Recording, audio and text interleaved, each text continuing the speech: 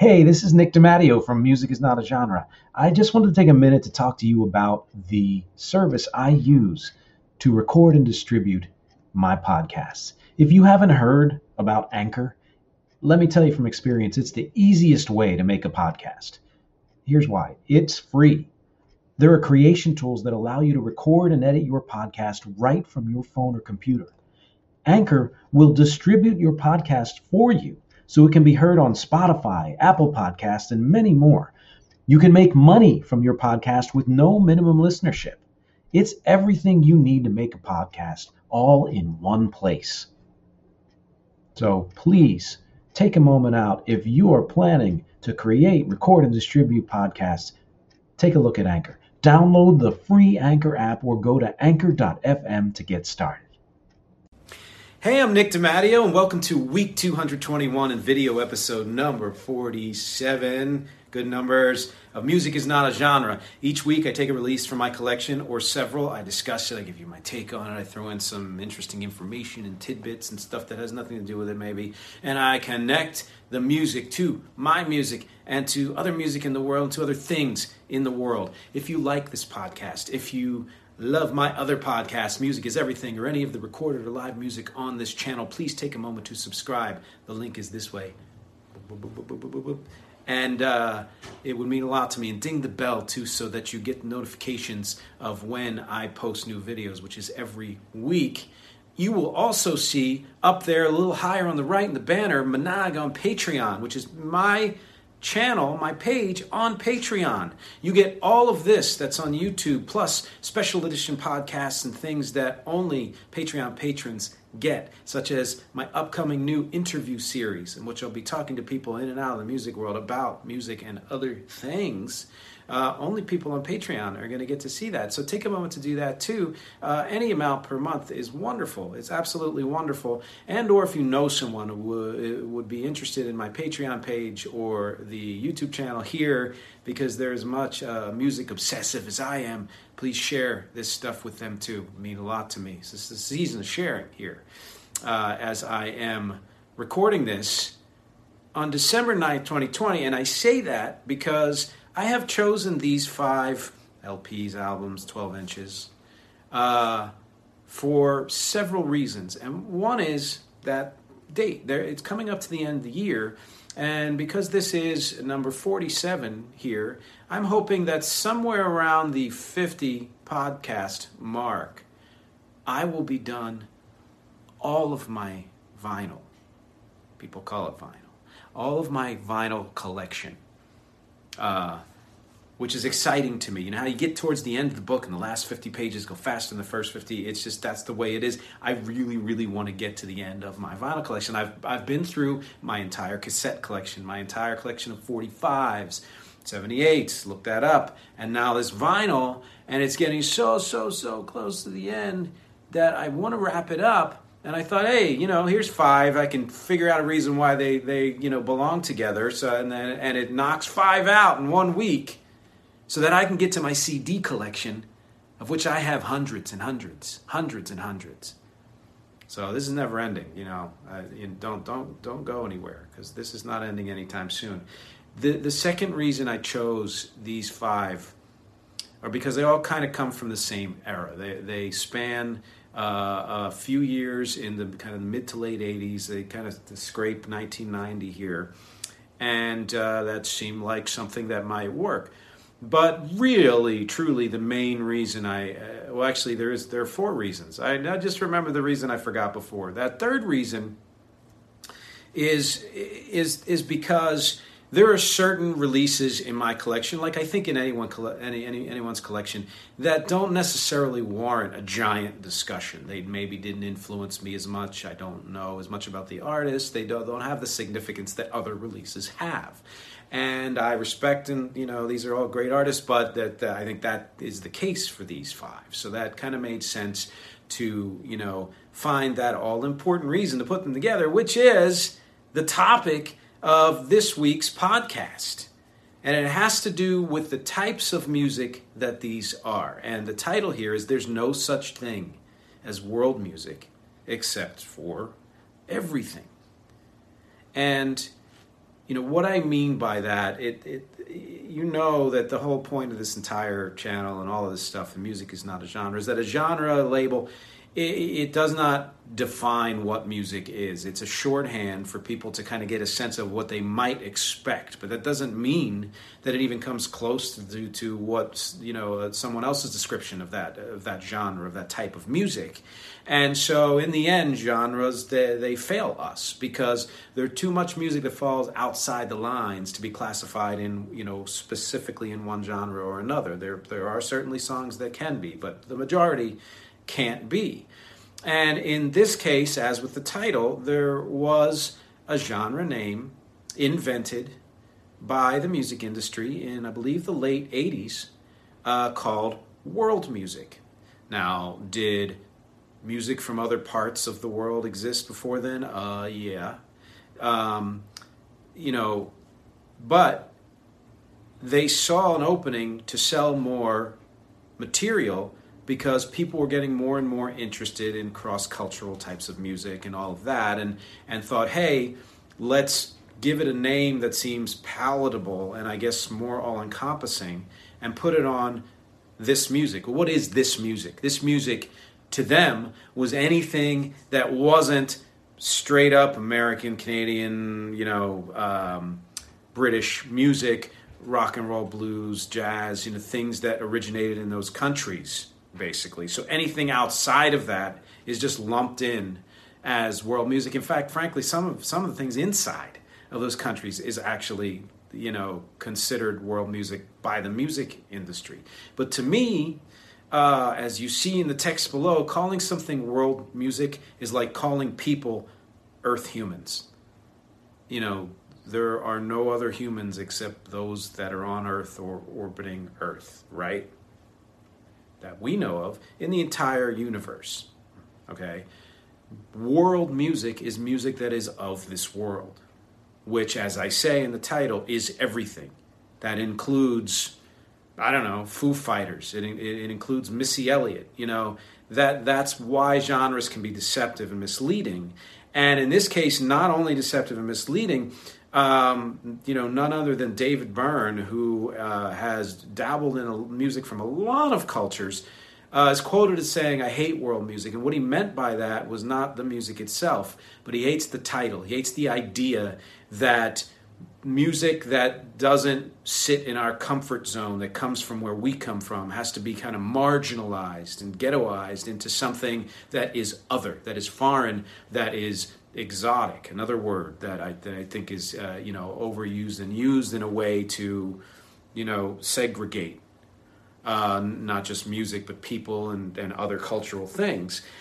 This is absolutely the case with a term like world music. And what happens with it is that, hey, when you poke it, when you dig deeper and you really flesh it out, you find that you can't. How could you possibly define what world music is when you could have music, let's say from India, for example, that is top number one on the charts in India and maybe other countries in the region?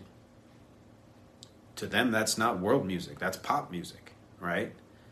To someone in that part of the world or another part of the world, the top of our charts might be considered quote unquote world music. So the point is, when you equalize everything, you see that there's the more you pick it apart, you can't really make a distinction, and not just because of that, but also because cultures have intermixed so much in the modern age and even before them, but especially now, that music that is considered to be in this category is very, very, very often these days a hybrid form of music from the Western world, hello, us, predominantly white people, and music from other parts of the world. And that's a wonderful thing. I think any kind of musical hybrid is an amazing thing, because it just shows the vibrancy and the connectedness of music in general, and how, more than that, how people who are interested in music, making it, listening to it, producing it,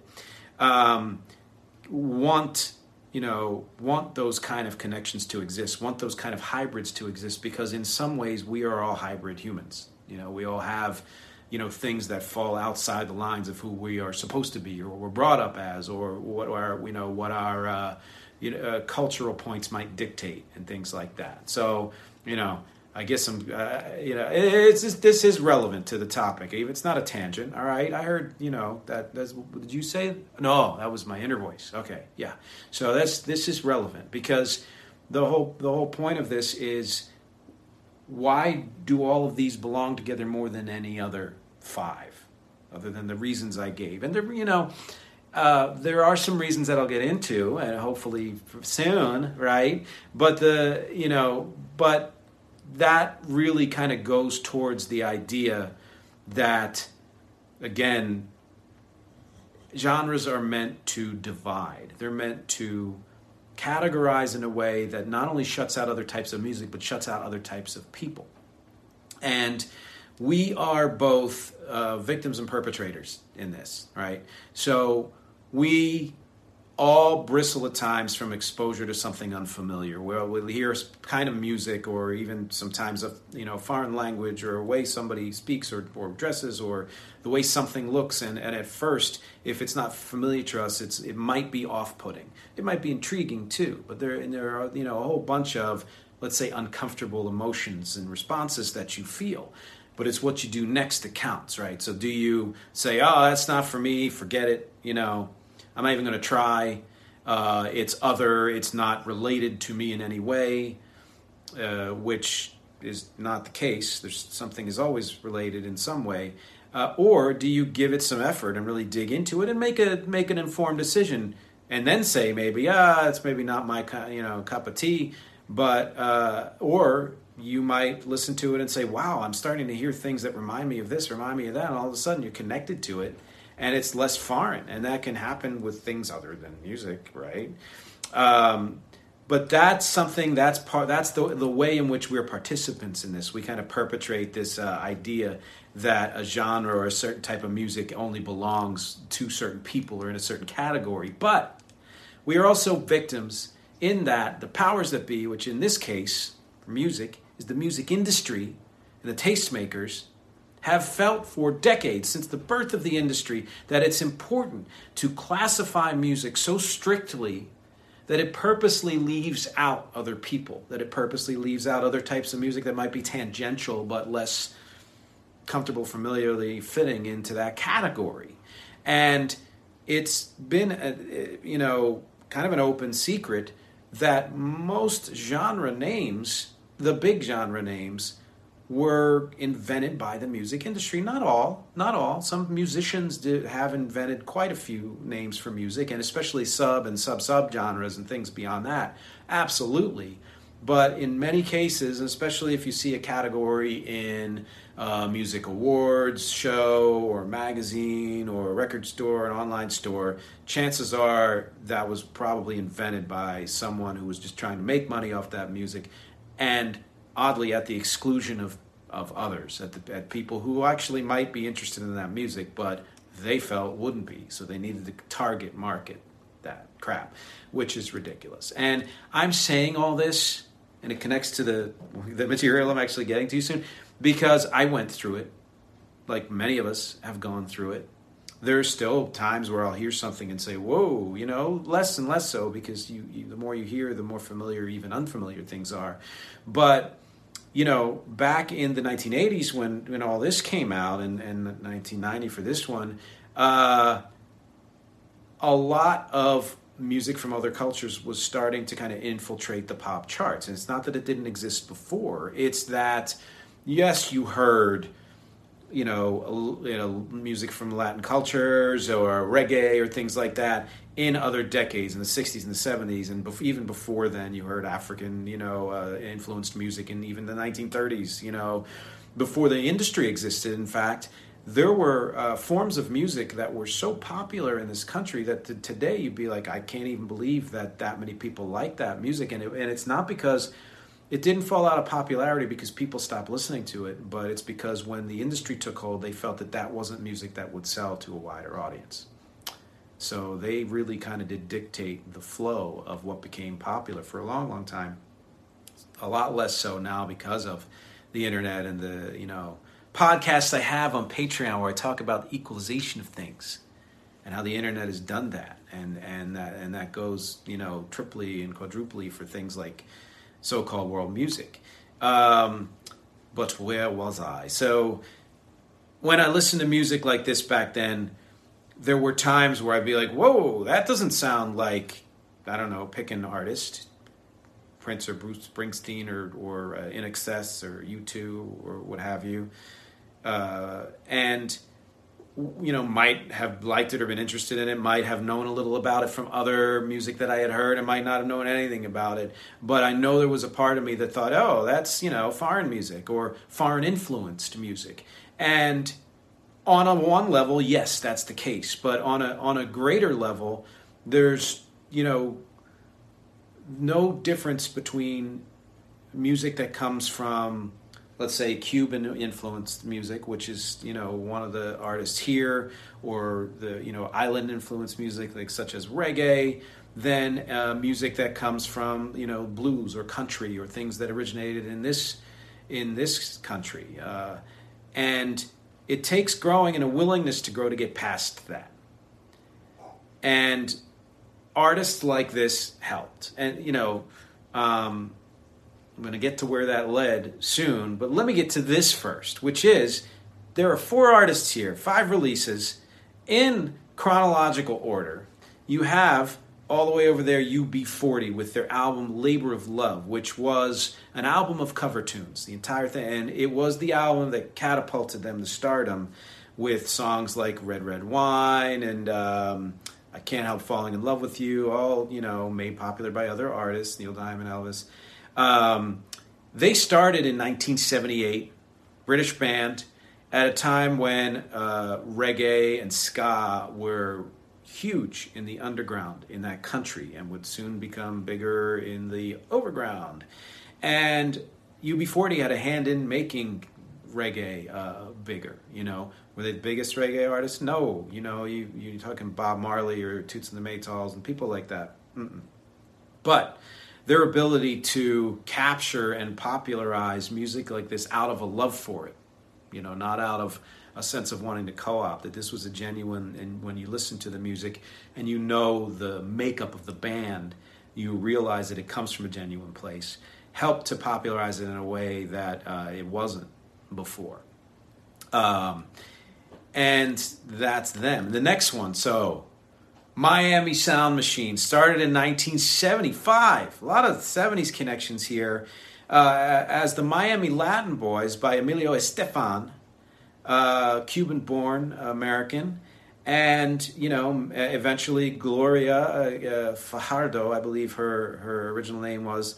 They met. She heard about the band. She wanted to join it. She became part of the band. Of course, they are now have been. They're married and have been for many, many decades, and that's why her name is now Gloria Estefan. But at the time of this first release, one of their first big hits, which was again 10 years after the band started, Conga, the band was just called Miami Sound Machine for the album that this was on.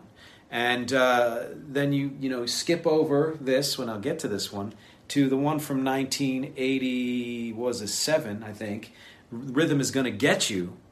By then, their name had changed to Gloria Estefan and Miami Sound Machine because everybody realized how popular she was and what a great singer and, front person and all of that stuff.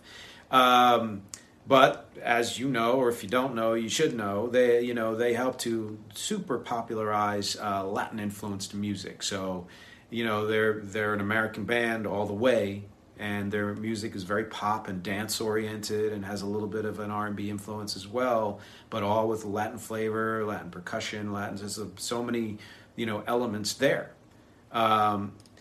And again, Latin music in particular had been a lot of that before Miami Sound Machine, but they blew it up. They just blew it up in the 80s. Another band who started in the 70s and blew up in the 80s is the band in the middle here, which I'm going to pull out because let me show you these. So you have UB40, boom, down. You have Conga, Miami Sound Machine, down. You have this one, See how all of a sudden she's in the front, right? Rhythm is going to get you. It does get you, by the way. Just so you know, in case you're worried. You don't have to worry, it does get you. Then you have this one. The Jets. Not super popular, except at the time they were, when they had 8 top 10 hits in the mid to late 80s, including this song, the 12-inch of Crush on You, which I loved this song when it came out. And having been a DJ back then, it was a song that I wanted to play and kind of had to play when it was popular. Came out in 1986. But they started in 1977 from Minneapolis. They are a Tongan American band. Many of them, I believe most of the members of the family were actually born in Tonga and then emigrated to Minneapolis. I hear it's nice. Prince, right? And they did genuinely kind of pop, dance, R&B music. And just to show you what kind of development it takes and what prejudices we bring to things, just not knowing anything about them other than liking their music and knowing there was a lot of Latin-influenced music in the 80s, like Menudo, let's say, and of course Miami Sound Machine. I assumed at the time that they were, a Latin band, a Latinx band, and I only found out in researching this that they're Tongan American, and guess what? Also Mormon. So this is a family, brothers and sisters, who formed a band. Mormon brothers and sisters who formed a band. If you're old enough, this might ring some bells. The Osmonds.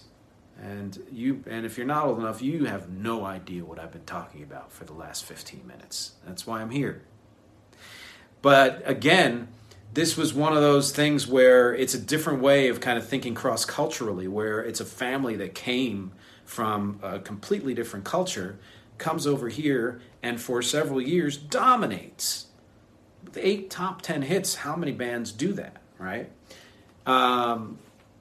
That's a success story. And then finally, you have somewhat of an outlier. It's from 1990. It's an artist named Nardo Ranks, who is from Jamaica and did a style of reggae called dance hall.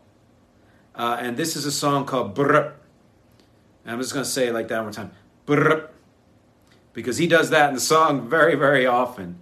And one of the reasons why I have this, actually maybe the only reason why I have this album, is because it was my brother's and he didn't want it. He doesn't like to keep things. And I collect vinyl, and it's not that I keep everything, but I was like, there's some interest here, so let me get this. But it was a song that would have been played in a DJ set, and everything. Was a very popular song at the time.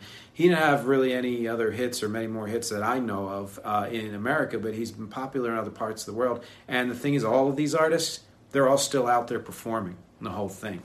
Now, I kind of left a little bit an Easter egg here as far as a hidden idea of where all this is going. And this is kind of a good way to, semi-wrap up this week. And that is that every release that I talked about here, the elements of that music not only exist today in the pop culture and frankly in the top 10, top 50 of what is selling now, but dominate. They dominate. And you're talking about things like, reggae, which eventually but spun off into dance hall, and dance hall spun off into what? Reggaeton is an offshoot of dance hall. And that's everywhere. Latin music, everywhere, of many kinds, both, bilingual or English sung music with Latin influences. The Jets with their kind of R&B and pop and dance is freaking everywhere. And the thing is, if you put all this together, the reggae, reggaeton, the Latin and the dance and the R&B and the pop and and all of that stuff, you could pretty much invent Bad Bunny, which maybe who that is. If you're younger, and if you're older, again, look this up, who every single one of these artists, the type of music they did it infuses the music that he does, and he's giant this year. So that kind of shows you a couple of things. One is that our culture is so diverse and super diverse at this point that music that has influences from all over the place is now as dominant, if not more dominant in some ways than hip hop was a few years ago, or electronic or rock, or and keep going back through the decades, and that's, I think, an amazing development. It shows that people's tastes can overcome not just internal prejudices, but prejudices imposed externally, like from the music industry and tastemakers and things like that, or the culture that says, "Oh, don't listen to this music," or "Stay, be careful, stay away from that." And so that, to me, that's kind of like a happy ending to this entire story, right? Now, having grown up with all of this music, I can't say I'm somebody who records a lot of music with, let's say, open and direct cross-cultural influences. It's everywhere in there, the way I once did a podcast that all music is black music. If you've grown up in the last however many decades, unless you've been living in a cave, then whatever you're doing, creating, or listening to has somehow been influenced by not just black music and the origins of that, but by music from all over the world in one way or another. And that is the case with everything I've done. But in particular, I'm going to single out a song that is kind of sort of a hybrid example in the way it uses rhythms and polyrhythms and things like that. And in certain ways it uses harmony. I sing, and the people who sing with me sing in many languages, and it's my band Wreck's most recent single, Sing Out, which I put a link to below. Sing, OWWT, Sing Out. It's everywhere. So go check that out and see what you think. See if you think you can hear those influences or not. Tell me also, do you remember any of these bands? Do you know who the Jets are? Do you know that they were originally called Quasar after an old TV brand, but then renamed themselves when they heard Elton John's song Benny and the Jets? And part of the reason I thought they were a Latinx band is because I associated the name The Jets with West Side Story. That's how my brain works. Do you remember, if anybody, you would hopefully know Miami Sound Machine. I mean, their music was recently on Broadway. So, do you know them? Do you like any of this stuff? Do you like reggae? Do you like reggaeton or dancehall? Do you like UB40? Do you remember all the huge hits they had? And how most of them were cover tunes, but they did, when I talked last week about what was better, the cover to the original, and handed it to UB40 for Red Red Wine because they did it well. Do you like any kind of music that you would consider out of what is supposed to be your wheelhouse? Have there been times in your music history where you were put off by certain kinds of music, and did you keep it at arm's length, or did you try to indulge in it and kind of take the time to get to know it and see if there was something in it for you? I want to know. I want to hear from you, because as always, my objectives here are music, conversation, and connection. Thank you so much. Thank you for listening and watching and subscribing and clicking and sharing and going to my Patreon page and talking about this and being as obsessed about music as I am. And I will see you next time. It's NFL draft season, and that means it's time to start thinking about fantasy football. FantasyPoints.com features industry-leading experts and prognosticators using proprietary hand-charted data to help you score more fantasy points. FantasyPoints.com is the place to go for whatever kind of fantasy football you play. Whether you play fantasy football, daily fantasy sports, or do a little bit of everything, Fantasy Points has the meticulously researched content to guide you to victory. And why wait for the fall? Fantasy Points also covers the new spring football league, the UFL.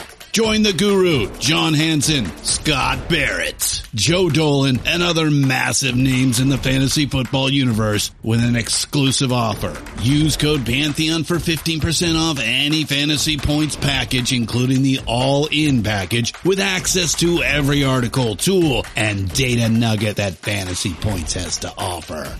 That's fantasypoints.com and code Pantheon for 15% off at Fantasy Points. Fantasypoints.com. Code Pantheon. Score more fantasy points.